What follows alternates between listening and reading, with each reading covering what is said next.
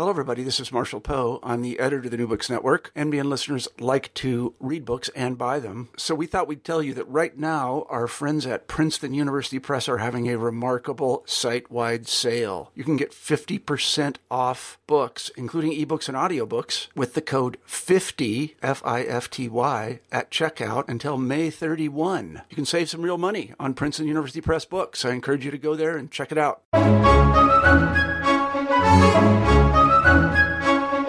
The intersection between ethnic and religious identities can be both complex and rich, particularly when dealing with a community that still has deep roots in the immigrant experience.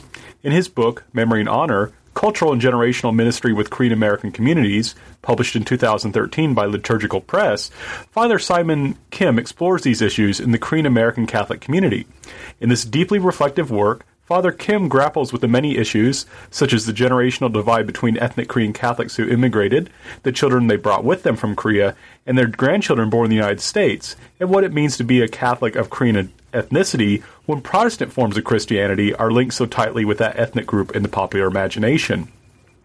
This pioneering work will be of interest not only to scholars working in Asian American religion, but anyone who is curious about the connection between ethnicity and Christianity, and I hope you will enjoy the interview.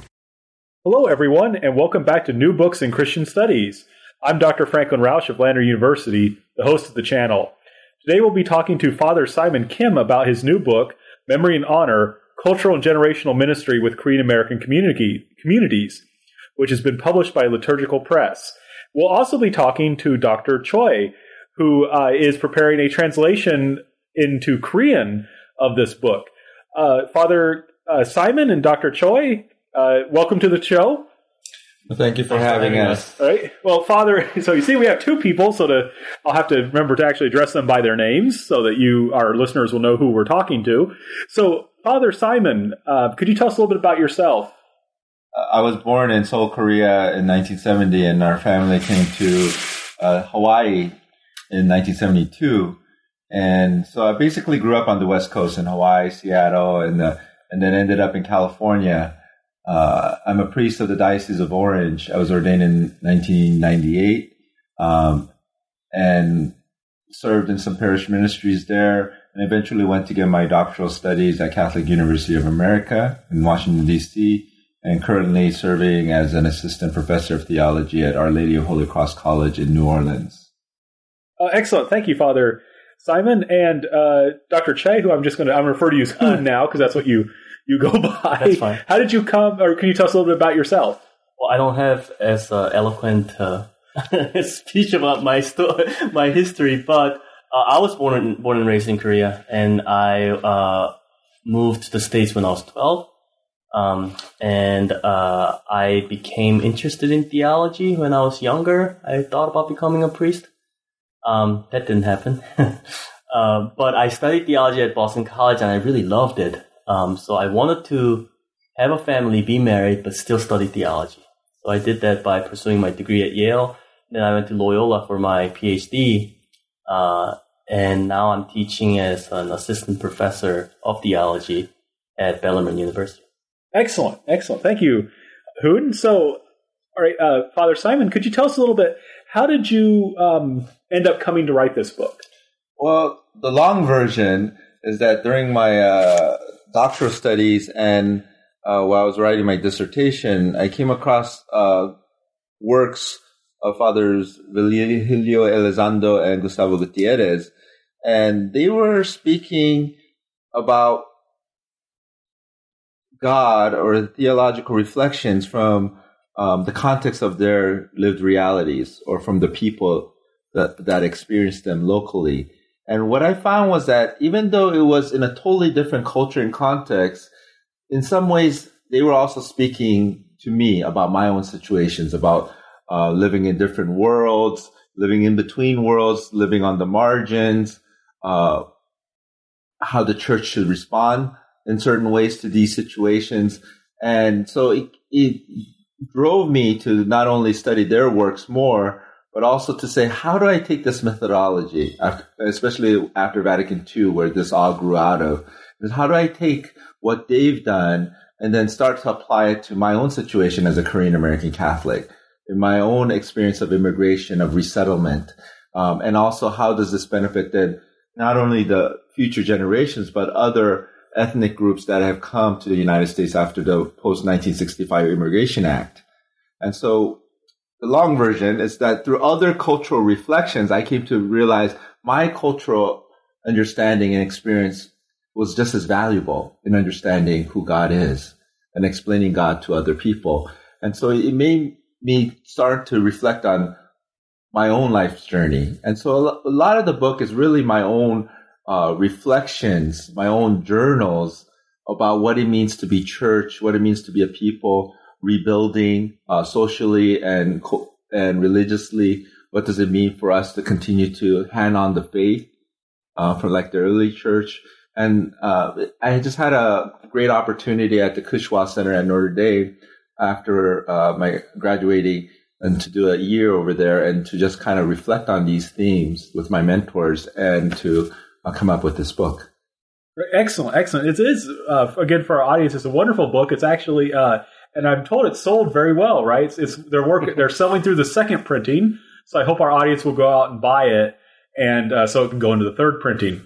So, Hoon, I wonder, Father Simon has just given us a wonderful explanation of how he came to write this book.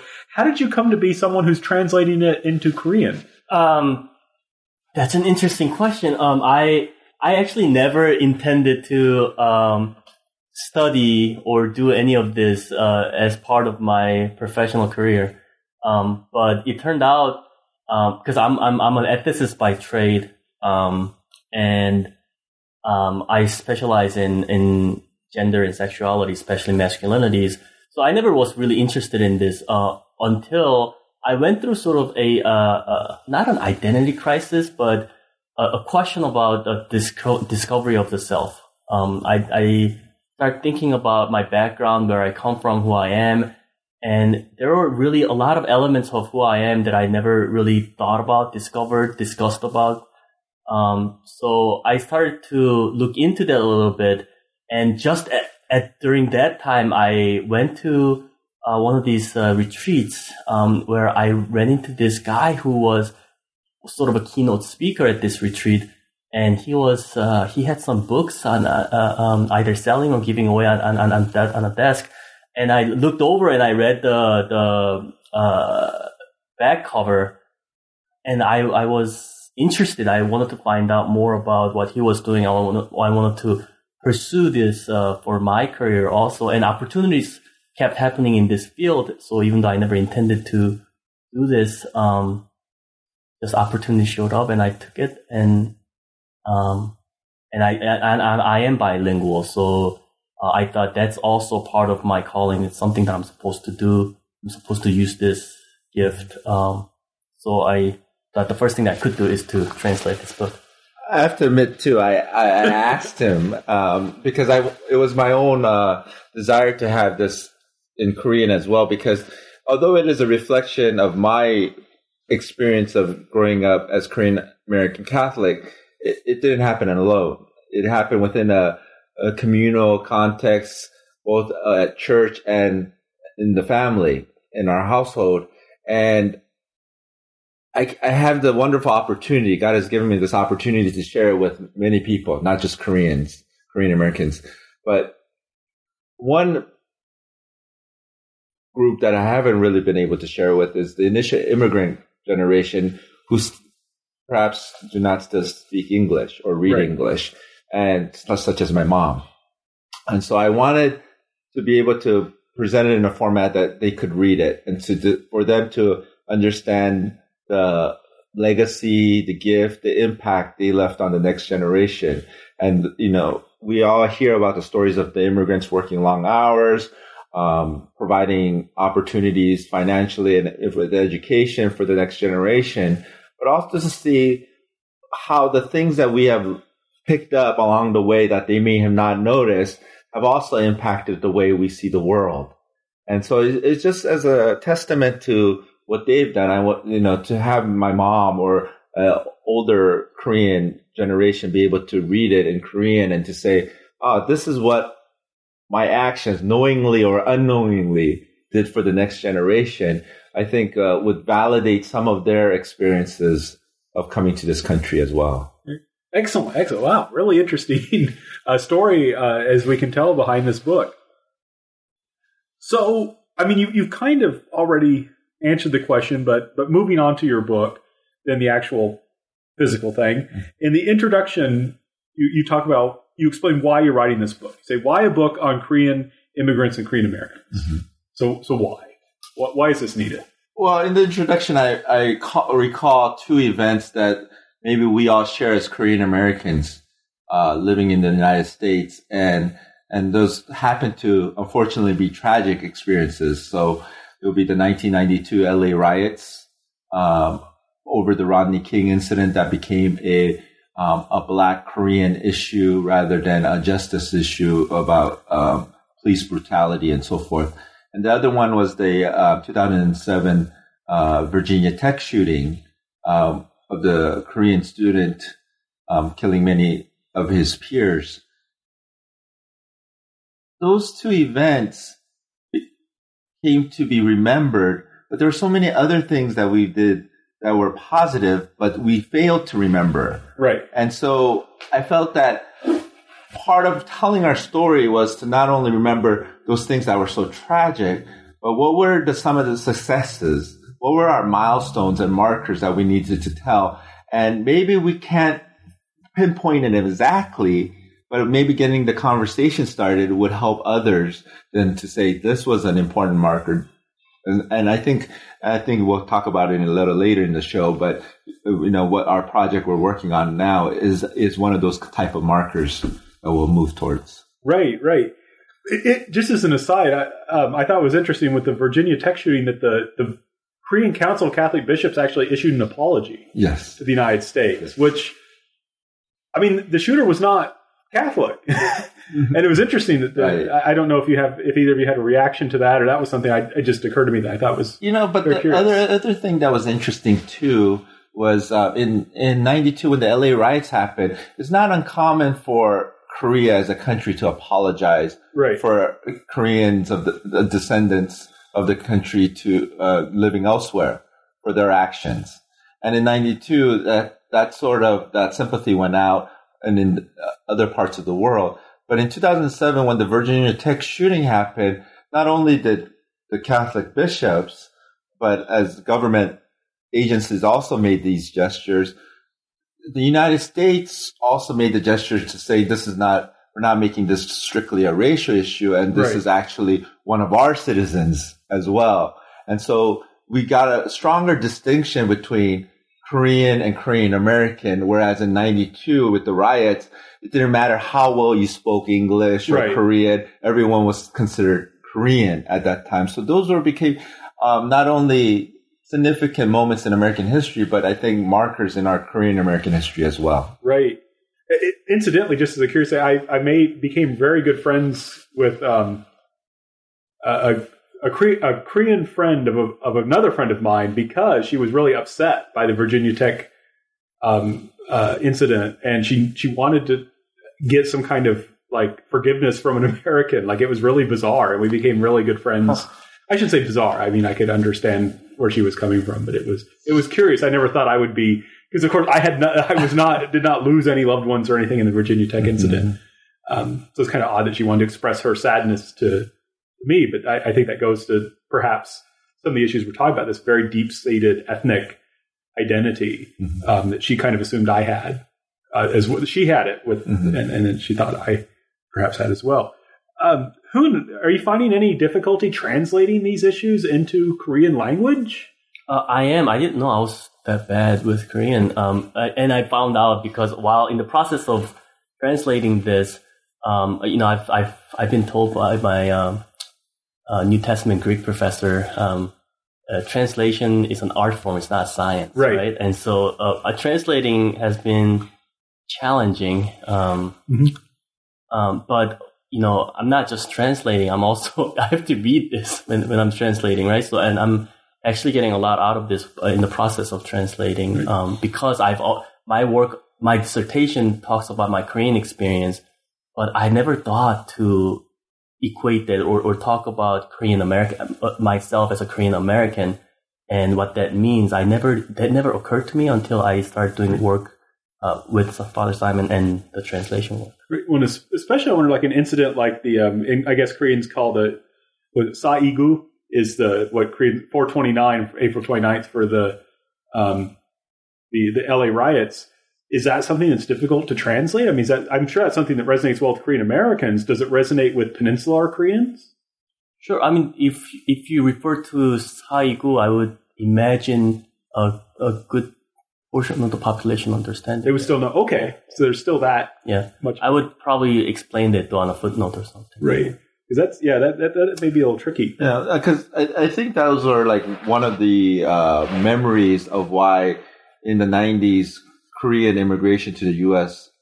took a dip. Okay. And before in the 2000s it rose again. I mean, there were other economic issues with the IMF, with the country in debt and so forth. But one of the stories that I hear was that because of this incident in the United States and how Korean with U.S. citizenship were not protected as one of their own. Right. Was it left a kind of a bad taste in people's mouths of wanting to come to the United States. Right. So you're talking in this chapter then about these experiences that deeply affected Korean Americans. So, and of course that would include the category of Korean American Catholics. What's the connection though between the two? Like in this chapter, you explore this connection between Korean American Catholics and then Peninsular Korean Catholics. Can you tell me what is this kind of connection between the two? These events, I think, were markers of how we were seen as one group in 92. Right. And in 2007, we're starting to see not only ourselves within the community distinguishing ourselves. This was a U.S. event or a Korean event. These are U.S. citizens, not Korean citizens, so forth. But also government agencies or even church kind of distinguishing these are Korean Americans, not Koreans. And so you start to see that a little bit. And I think personally myself too, I started witnessing that more in the years 2000 and onward, that you can start to see a distinguishing of people in the diaspora versus people in the homeland. That, somehow we are starting to become more and more different. Right. I guess my to put a little personal spin on this is that during college, I because I'm in this in between, the second generation, the first generation of immigrants, that but at the time I associated with the first generations more. Right. I almost disowned my Korean heritage or identity during my college years, and because I thought that was how I was going to succeed, which is embarrassing. But the Korean Student Association at my school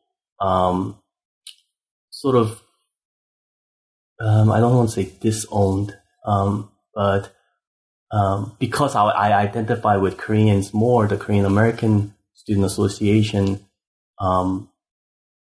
didn't include me in any of their activities, and in fact, there were some rumors about some of them wanting to beat me up. Oh my God! All right, I know Father Simon has already punched him twice during this interview. So too bad they can't see, right? Right? Yes. So that was reflecting back on that experience is this kind of realization that there is this distinction, right? And people feel it. It's not just like academic. People actually feel this distinction, right? And divide. And how does this then deal with the Catholic, with Korean American Catholics? Like, how is it? What is the connection between between the Catholic Church in Korea and the Catholic Church and Korean Catholics in the American Church? I mean, there's a lot of similarities. First of all, the obvious is that we look alike, and the language we pray in is similar. However, even though we borrow a lot of things from the homeland and try to adapt it here with the U.S. Church, even the priests coming from Korea to serve in the church for usually 4 years are saying we are culturally developing as a different people. Right. They say we look alike, but you guys are different. Right. And so the distinction that needs to be made is that to not to try to keep separating us, but to say then if we are developing in a different way because of our time here in the United States, how is that enriching both our own community and our faith? So how is it affecting both church and society? Right. And as we grow into this unique people. And I think it's not just a religious event, but it's also a social, political event as well, too, as kind of we started it out as. And so the reason I started out with the two moments in Korean American history, there were strong markers of how we were getting distinguished. Right. Now, within the church, too, we are getting distinguished by saying we're using the same language, the same prayers, but our expressions are starting to look different. Right. And so what does that mean for us? And that was kind of part of this journey of this book as well. Excellent. So, right. So, yeah, it's interesting to me, especially because, I mean, Catholicism, because it claims to be a universal church, it is more of an issue when you have these kind of, or how these connections should work out, mm-hmm. because you can't just form your own institution because mm-hmm. it's got to be Catholic still. So that was chapter 1. So moving on to chapter 2, entitled "Remembering the History of Catholicism in Korea." So this is interesting, and this is interesting because this is a book, in a sense, focusing on Korean American Catholics, but then chapter 2 is the history of Catholicism in Korea. So why this chapter? I think you probably could answer this better than I could, you being a historian. But it's important because, first of all, to know who we are today, we have to know where we've come from, both as a cultural people, but also a religious people. And because of the unique beginnings of Catholicism on the Korean Peninsula, I think that it should be a sense of pride and motivation for our preservation of the faith here as well, and also to expanding our faith as well. Part of being Korean American Catholic, is to understand the Korean martyrs, right? The seeds of our faith. And because it happened halfway around the world doesn't mean their lives don't affect us today as well. You probably have a stronger example of that in your own life, but in a lot of the reasons why people wanted to build these communities, wanted to come together and pray, are attributed to how the martyrs struggled in the early church to build their communities as well. Could you tell us a little bit? Many of our listeners are familiar with basic kind of Christianity and history like that. They may not be too familiar with the Korean Catholic martyrs. Can you tell us a little more about them, or what's special about them? From my understanding, is that the faith has always spread through evangelization and mission. Starting with St. Paul, and even in Matthew. The final chapter where Jesus says, "Go to the ends of the earth."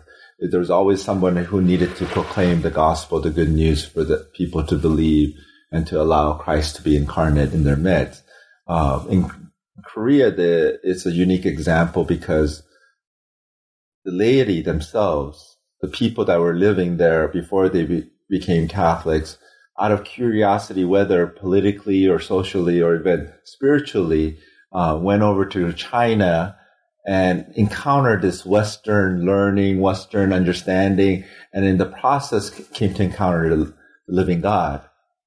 And the way they brought the living God, the seeds of the faith, the gospel message back to the Korean Peninsula, and were able to share it amongst themselves even before the clergy arrived or other missionaries arrived, was the unique aspect. So in a way, it was truly a calling of a person's self, following their deepest desires, and then encountering truth not just in the mind, but also in the heart.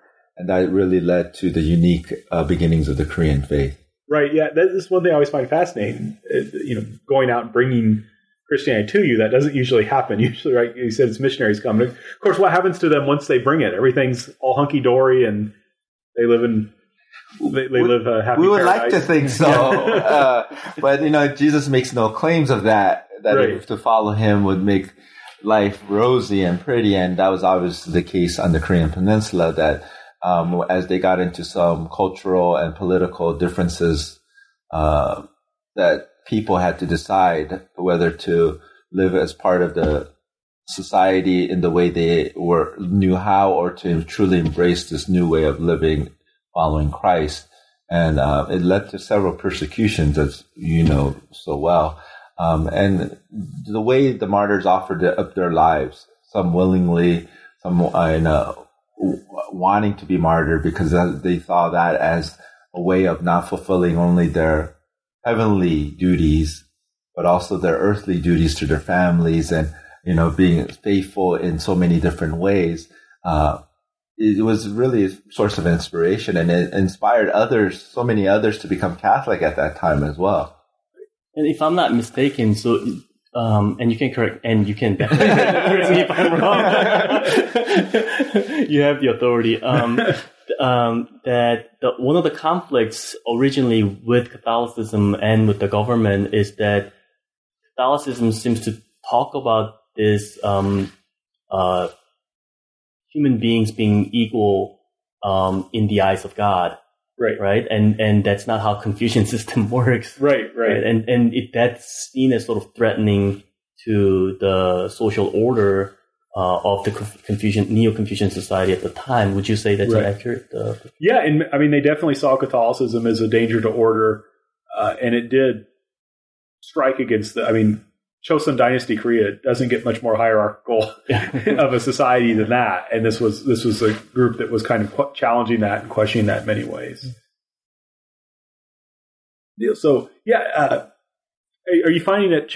As you're translating that or working on translating that, do you find you're learning from that, or is this something you're already familiar with? I am learning, and I'm embarrassed in a certain sense because I know so little about it, and actually in the process of translating this, not only am I learning more about my heritage, which is the intention of this book anyway, one of the intentions of this book anyway, which means Father Simon is succeeding somewhat. But also that because of this book, I became more interested, and I started doing some of my own readings outside of this text in Korean to find out more about my heritage. And so some credit to Father Simon and a lot of credit for me for being interested. Yeah.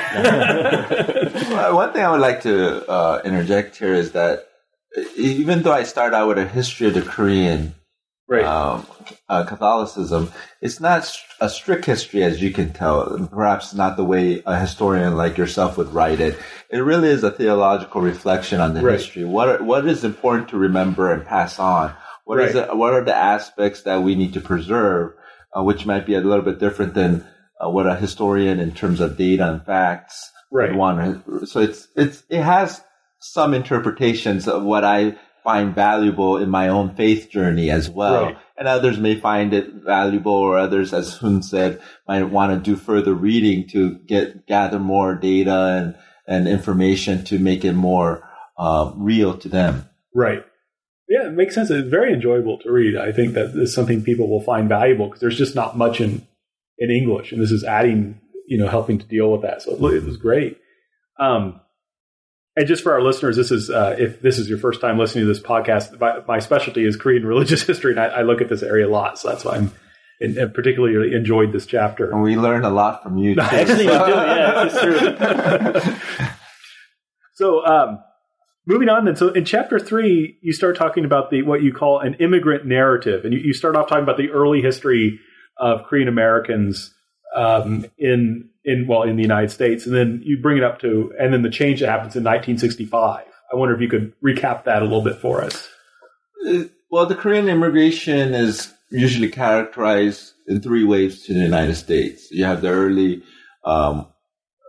people who came either as workers or bridesmaids or picture brides, or refugees that came early on in the late 1800s or early 1900s. And then you have another wave of people caught in the war situation. The Korean War? Yes. Okay. And then the third wave, which this book really focuses on, and which we are more familiar with in today's society, is in the post-1965, when the Immigration Act in the United States changed to allow not only Asians, but people from all over the world to come into the United States and be accepted as part of the fabric of the landscape. And so with the 1965 Immigration Hart-Celler Act coming into being, it allowed significant numbers of Koreans to come to the United States to start forming communities where things were getting preserved. So you don't hear a lot of what did the Koreans preserve when they first came to the United States at the turn of the century, because there weren't enough numbers to preserve those cultural or political ideals and we read about it in history books, but we don't have a living legacy of that still to get. So a lot of them would have mostly been concentrated in Hawaii, right? Yes. So that's with the sugarcane workers or the picture brides coming there, and it was closer to Korea, so the political refugees thought they would eventually go back, so they were making the U.S. their permanent home. Whereas in '65, with the poverty and coming out of the aftermath of the Korean War, you still had groups wanting to come to the United States permanently. Right. So like when my parents came, when we came in 1972, there was no intention of going back to Korea. Right. There was no idea of like you would bounce back and forth. Airfare was expensive. Even making a long distance call was expensive. And no FaceTime. No FaceTime, definitely then. And so there was this idea of a complete separation. Right. And so that impacted then how I was raised, or my generation, in the sense that we had to really assimilate into society. It wasn't important to retain our Korean culture or language, but it was more important to learn the American way to succeed. Today's immigration is much more fluid. Right. And so, that's moving back and forth. It in some ways, it's a blessing because you can balance both worlds, but it's also very difficult in the sense that where do you make your home permanently? And if it's always Korea, then your experience here in the U.S. is always temporary. And what are the contributions you're making? Right. Those two waves of immigration in the 65 after 1965 is kind of the realities I'm trying to address. Right. People came like myself, people who have more resources and are able to go back and forth, because immigration is ongoing, but the nature of immigration is very different. And so the immigrants of the past and today have to be almost seen independently, but at the same time, we're all immigrants. Right. And at the same time, it's all the next generation, but there's so many. And so that's why I try to, my title was very broad, but that was what I was trying to touch on. It's not just a cultural reality, Koreans coming to the United States, but it's also generational reality, because you have generations of immigrants and generations within their offsprings. And that's what makes it challenging, but also exciting as well. Right. Excellent. Who did any of that particularly resonate with you, or do you want to add to that? No, I think I'm good. Are you good? Okay. So you go on this chapter then to talk about, as trying to kind of make sense with this for Korean American Catholics, especially who are part of this third wave, a meta-narrative. So what is your meta-narrative that you're trying to describe?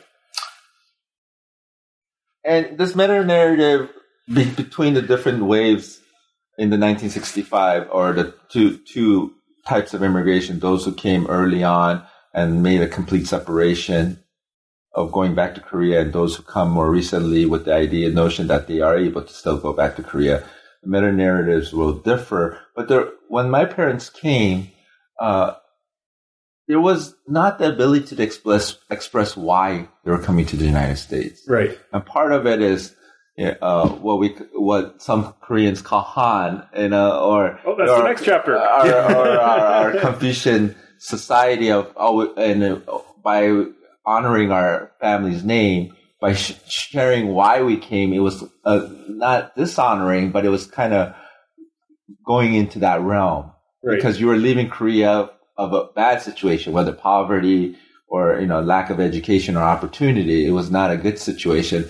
Looking for a better situation. So it had that type of connotation. So the meta-narratives the early immigrants came after 1965 with were either for a better life economically, to provide their children with better educational advantages, and you don't hear these a lot nowadays, but in the past, people used to say because they wanted to live in a bigger country.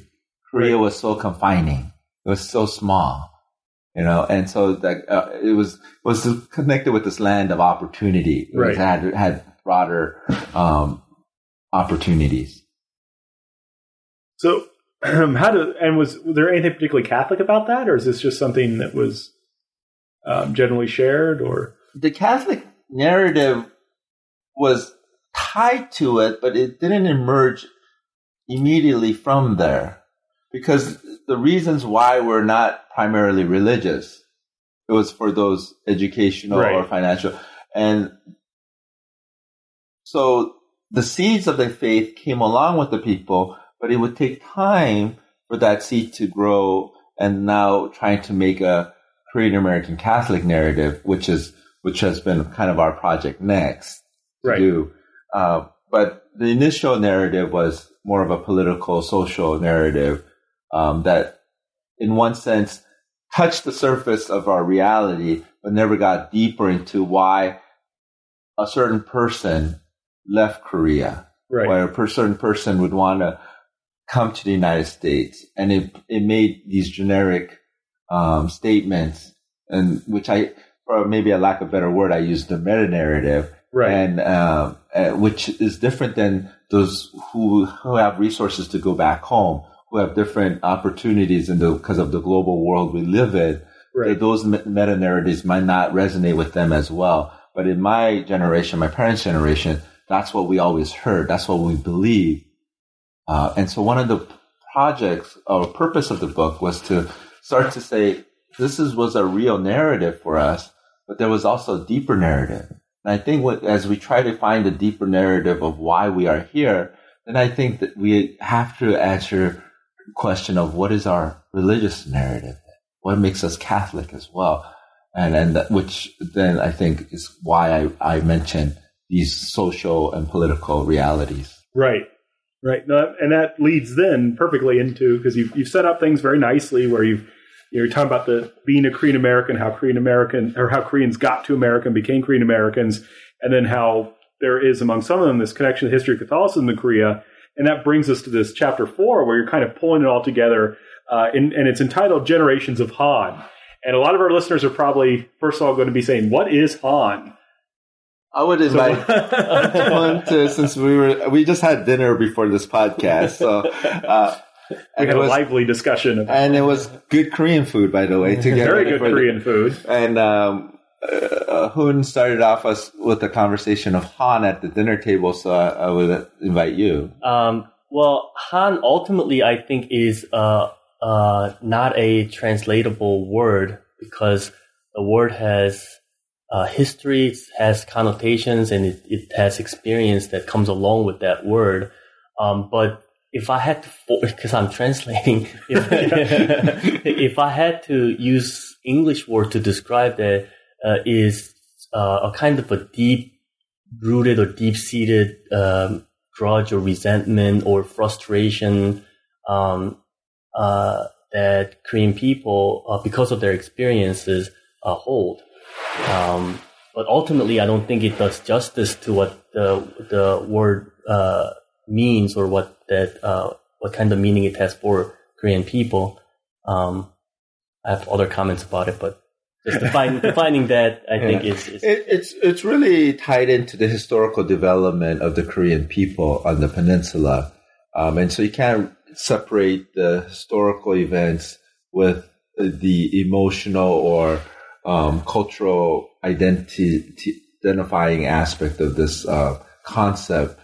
But I've also heard it translated, correct me if I'm wrong, as sometimes an inferiority complex, just because of the occupation of the Korean Peninsula by other countries. But we use those terms because of a lack of a better term. And so it's a much broader understanding of our lives as Koreans. Now, immigrants, when they came to the United States, if they left Korea for a specific purpose that the meta-narrative is trying to address, then there would be some elements of Han. Right. Because you're coming for a better opportunity, and one of those is to release this Han, this frustration, or to try to answer a question that you might have in your life, and by coming to new land and seeking different opportunities. Now, the immigrants that came over are familiar with this concept, but the next generation who lose a lot of their cultural ties and understanding do not always understand what this reality is. Right. But because we pass on our own lives to other people, that's why I titled the Generations of Han. It's like, even though we may not use the word Han anymore, and maybe we don't feel inferior or frustrated in the next generation, maybe we are very successful in the United States, there are elements of our family life that passes on knowingly and unknowingly. Right. And so one of the tasks then of our Catholic faith shows us that we always have to be a people of hope, especially in this Easter season that we're in today. Right. That the early disciples, the Christians, felt hope in whatever situation that we're in. And our Catholic faith calls us to be Korean Americans of hope, whatever situation we are in. So we're not saying Han is this or that, but I think Han directs us to become more Catholic in some ways by saying we are always hopeful in whatever situation we find ourselves in. Right. And I think the word itself helps us to put Korean, where we come from, Korean history, in some kind of framework, right? So we can talk about this experience, and we can refer to Han to sort of summarize this kind of experience as a group of people had. And so that may be an important framework for the second generation or next generations of Korean Americans and Korean American Catholics, because sometimes they don't understand why their parents are a certain way, or they don't understand why certain things have to be done a certain way, and maybe referring to Han may help us, or help the next generations understand it a little bit better. Right. Yeah, the intergenerational issues are tricky, and in any case, but especially when you have language and there's more language and cultural barriers to understanding them. And in this chapter, Father Simon, you also connect Han to compassion. Right? How does that work? I think when we get in touch with who we really are, and also bring in, this is where the Catholic faith really comes into play, is that we don't let that Han or that experience of our history enslave or imprison us. Rather, as Catholics, if we're called to hope, part of that hope is to then take our experiences, whether joy or sadness, and to be able to relate with other people.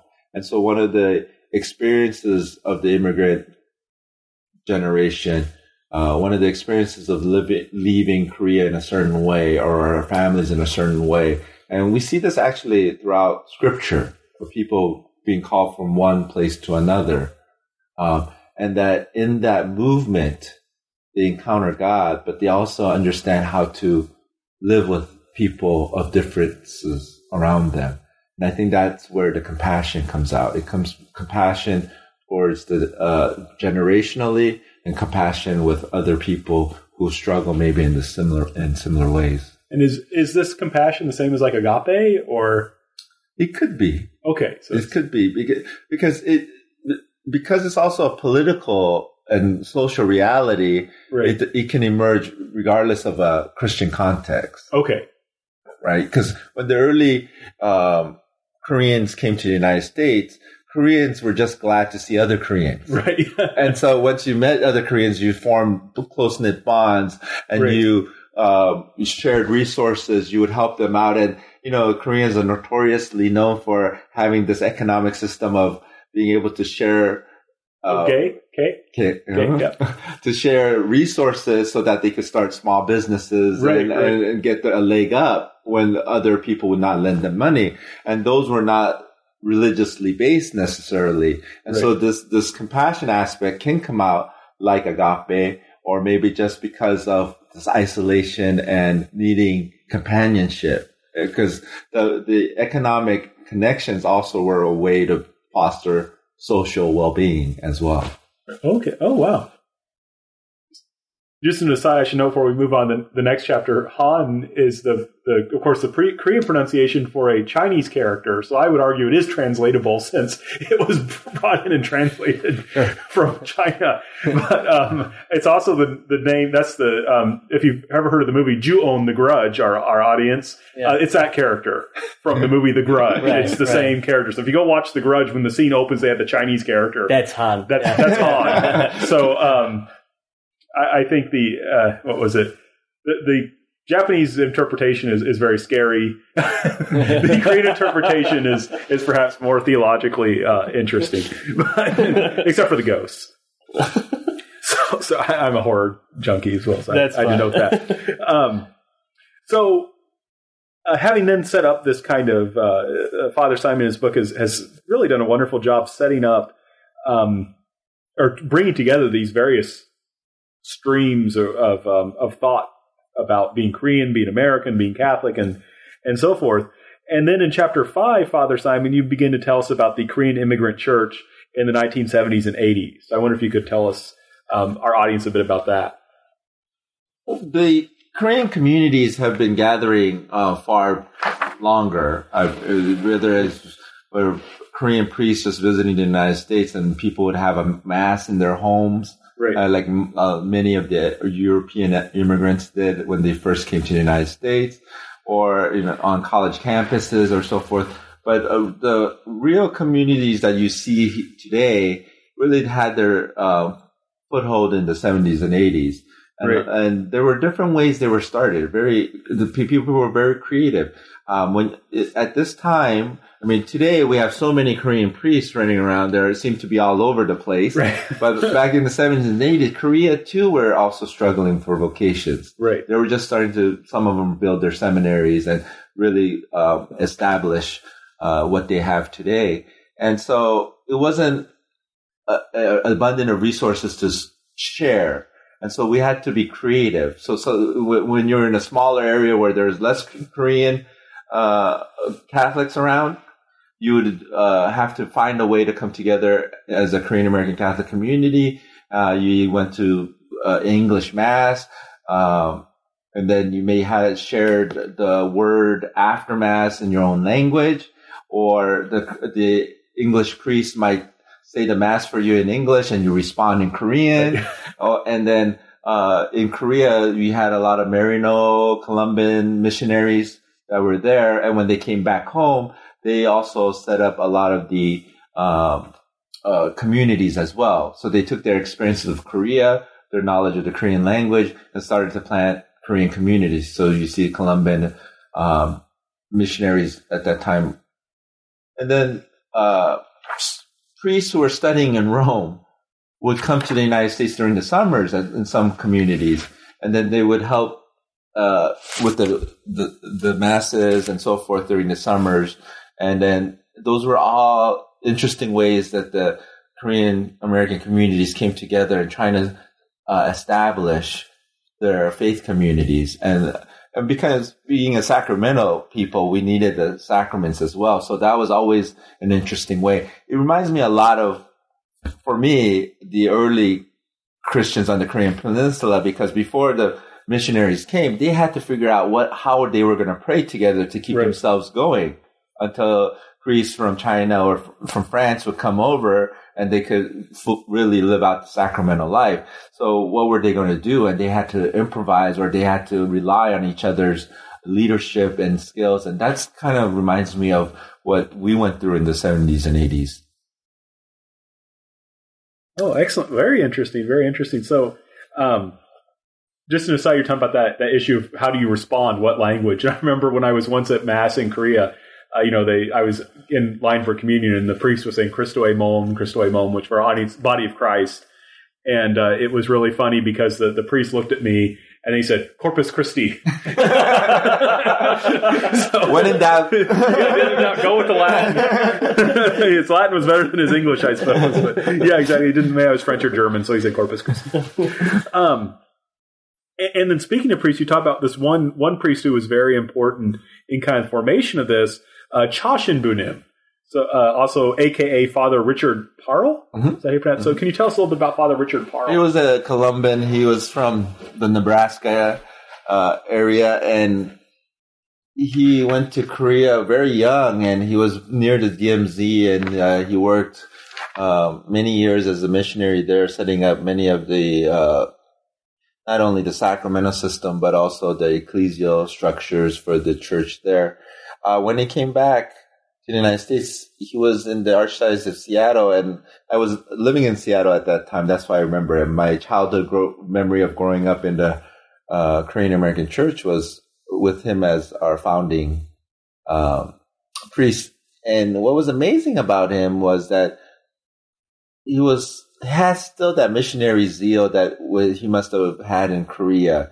And so he would go up the I-5 corridor. Right. And he would drive and have Mass in Seattle in the morning, then go to Tacoma a few hours away and have Mass in the afternoon, and then would drive another 3 hours to Portland and have Mass down there for the Korean community.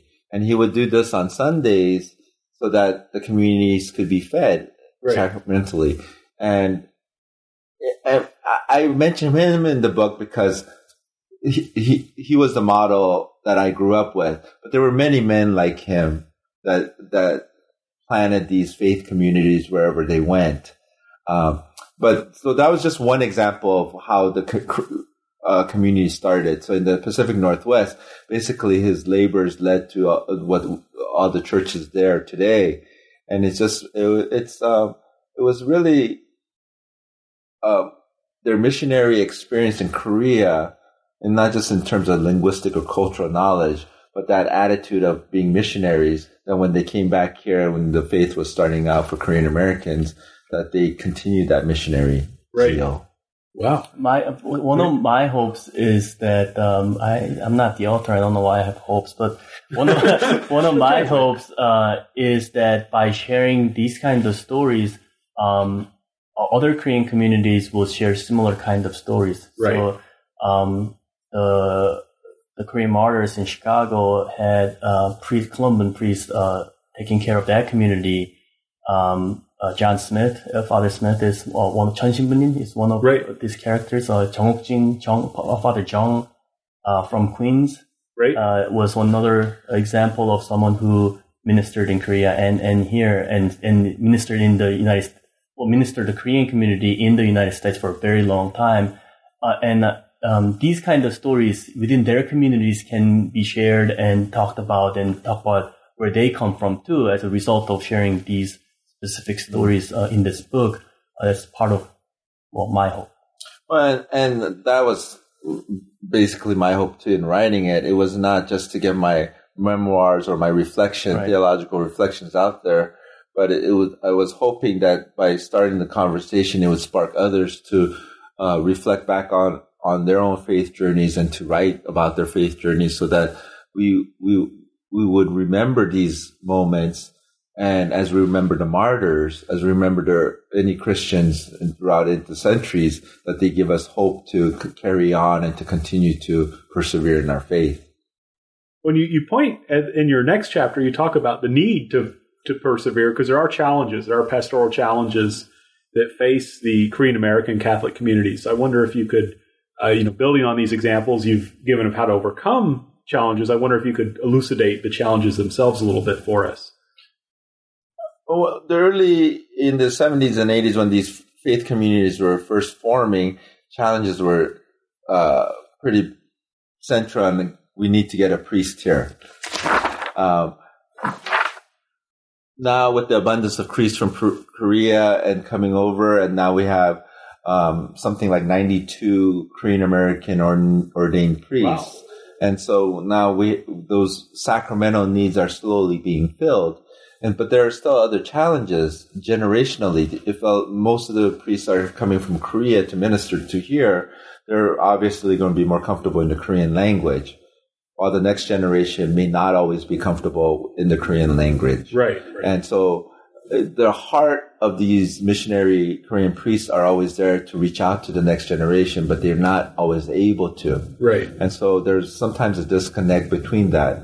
Another challenge, maybe Hoon, you might talk about, if you live in a large populated area of Korean Americans, it's easy to do programming, ministries, functions like LA or New York, but when you're from Kentucky, Louisville area, it may not be. Maybe you can talk about some of the challenges there. Sure. I've lived in the States long enough, and I've lived in various different kinds of states, metropolitan cities and smaller communities. And now I live in Louisville. Louisville. Louisville. That's I'm from the Midwest, so it's Louisville. Koreans call it Louisville. Our community, our Sunday Mass, Korean American Catholic community at Louisville, our Sunday Mass will fluctuate a little bit, but between 30 and 50 people coming to our Mass. And that's including everybody, little kids, babies, everybody. And because it's a very small community that's trying to survive, we're struggling by having one person do 5 people's job. Right. But tell her what your wife does. She's the organist. She's the organist. She's the leader for the Marian devotional group called Legion of Mary. She's also leading music ministry, and so one person has to do many different things at once in order to survive. But these kind of inspirational stories help us to do. They've done it and we can do it kind of mentality. And if you look at any immigrant group, and part of highlighting Korean American Catholic experience is that saying we're not any different than any other immigrant group in our terms of our needs when we first come to the United States or generationally. So that as we move on, is the questions of how do we become a contribution to the wider church? How do we become more of a mainstay of the wider church?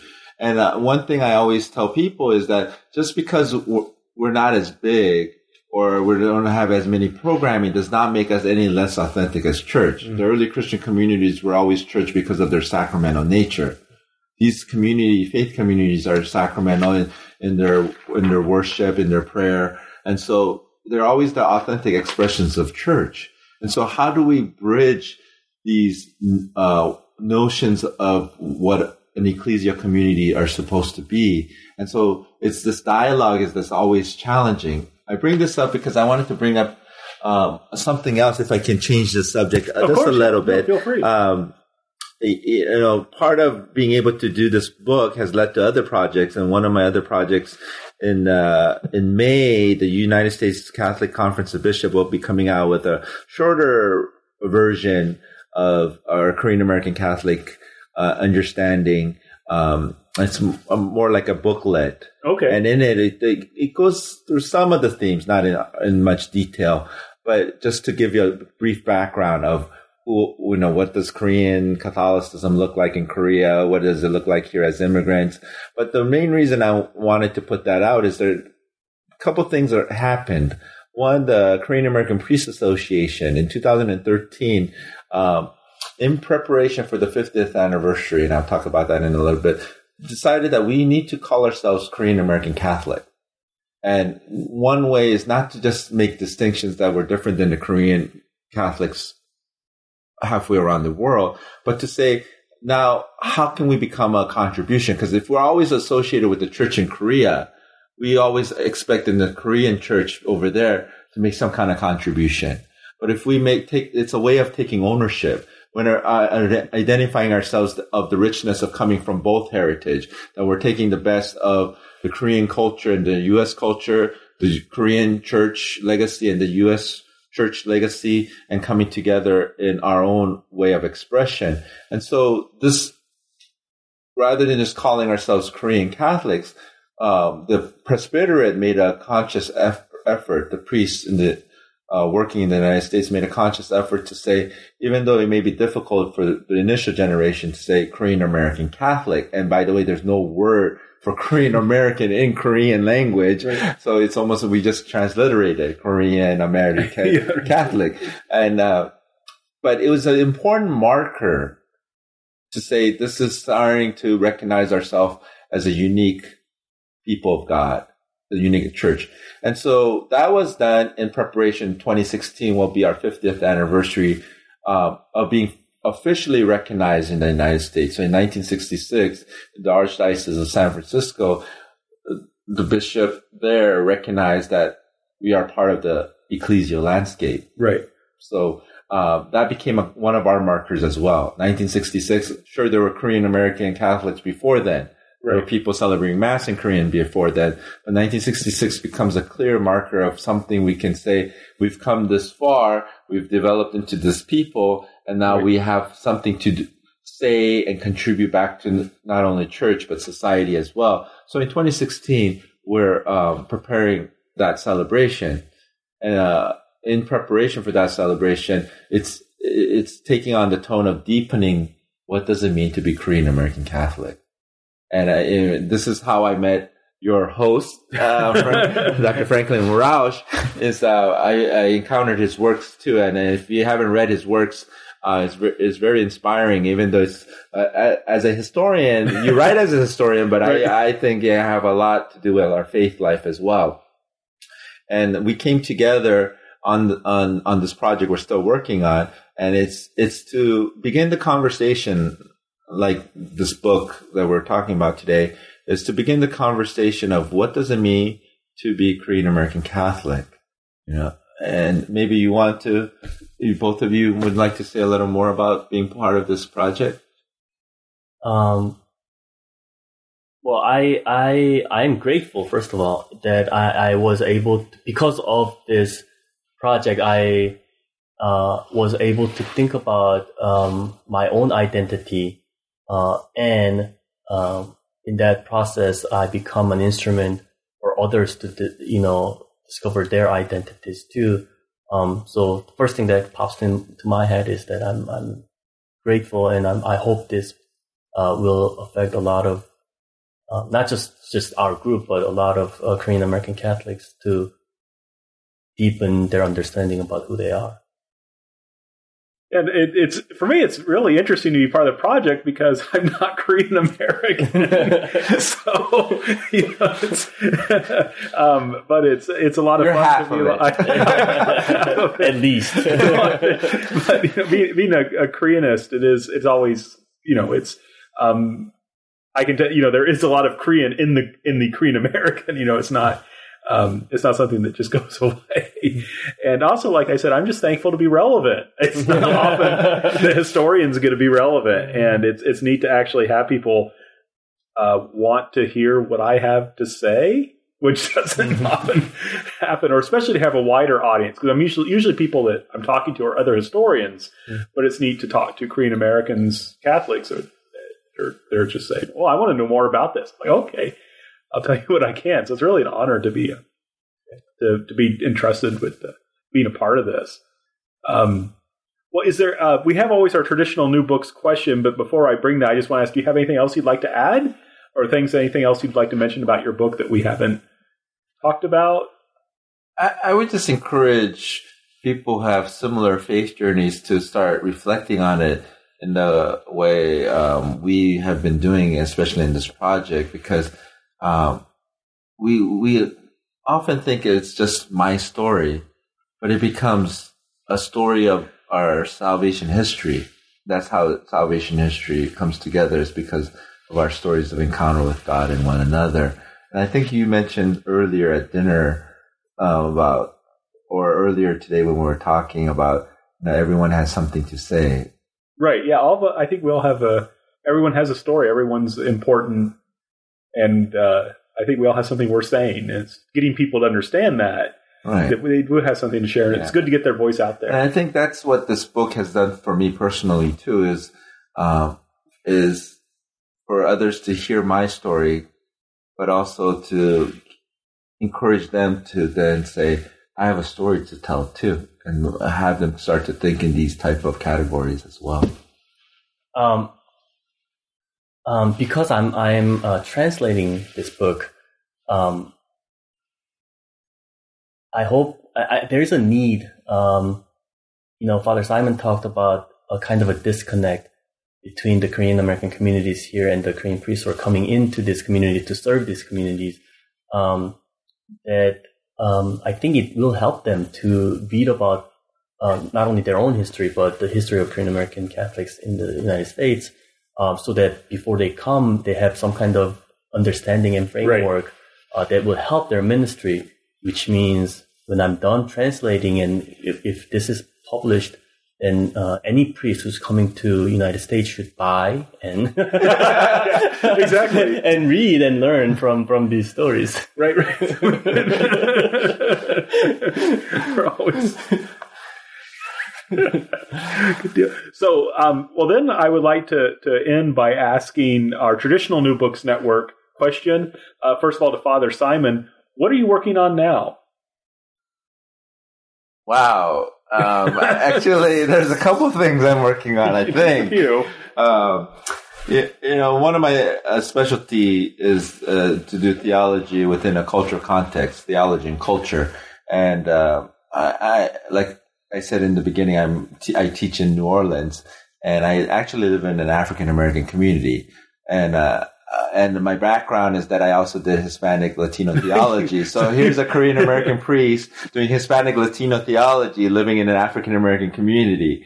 So only in the United States will you find something like that. But so I'm trying to do some reflections with my pastor there on the spirituality of the civil rights movement. Right. We had just the 50th anniversary of Selma, and immigrants do not give the civil rights movement as much notice as we should, because we really needed the civil rights movement to find equality between different races for the United States to be able to open her doors to other immigrants around the world. Right. So within herself, she was able to do it in the Civil Rights Act in 1964 and outside. So trying to tie in this also political and social movement, which was also a religious movement because it was led by Black preachers and with marching and singing of spirituals, but also within the context of how it ties in with the Holy Spirit moving with the United States opening her doors to the world, to the Immigration Act. So that's one project. Another project that I've been working on as well as just with Vatican II, and it's the 50th anniversary, and the United States is opening her doors to the world. The church has to open her doors too, and now you can see the Spirit working through the Second Vatican Council as well. And so I've been writing and doing some conferences on Vatican II. So I'm trying to bring those different projects either separately or together as a kind of seeing the movement as that the church. The Holy Spirit works through the church, but obviously the Holy Spirit works through society as well. Right. And so to see that working together, especially in the emergence of the local church in the United States. It's further proof that priests don't sleep. And, well, we know one thing you're working on, Hoon, of course, is the Korean translation. But is there anything else you're working on you'd like to share with us? Well, I have a chapter coming out in a book called Asian American Christian Ethics. And I have a chapter on gender and sexuality. It's going to be out in September through Baylor University. Oh, wow. Yeah, so it's going to be coming out, which is a gathering of Asian American Christian ethicists taking up topics of their expertise and combining them to a sort of a textbook form. We're hoping this is one of a kind. It's never been done before, so we're quite excited about that. I'm also working on a paper for CTSA, Catholic Theological Society of America, and in it, I'm trying to tell my story in Kentucky. I'm trying to talk about the origins of the Korean American Catholic community in Louisville, which has a lot of similarities with the early church, early Korean Catholics, and the early struggles in the United States. So I'm going to try to write something about that. And do you want to talk about our book project? And in preparation for the 50th anniversary, we just had a conference in March, a forum where we've been presenting ideas from our different specialties, academic specialties, about how to reflect on the Korean American Catholic experience. And it was very well received. It was the first of its kind for scholars within the Korean American Catholic community to come in together and to have an event like this. And my hope is that we can continue the work in developing these papers and coming together and putting some kind of legacy or kind of recapturing some of our experiences for future generations as well. The work I think we're doing right now is not just for ourselves, but really for the future when people will ask or to seek, where was the church? Where were the Korean American Catholics? We can have some types of markers saying, these things happened. These things were important points in our lives. And so we will work on putting together the Jubilee Reflections of Korean American Catholics, and hopefully it'll be out next year in 2016 when we celebrate our 50th anniversary. Excellent. Well, thank you, Father Simon Hoon, for your time. Right? And thank you, listeners, also for your time. This has been New Books in Christian Studies. Thank you for listening, and we hope you'll come back and listen again soon.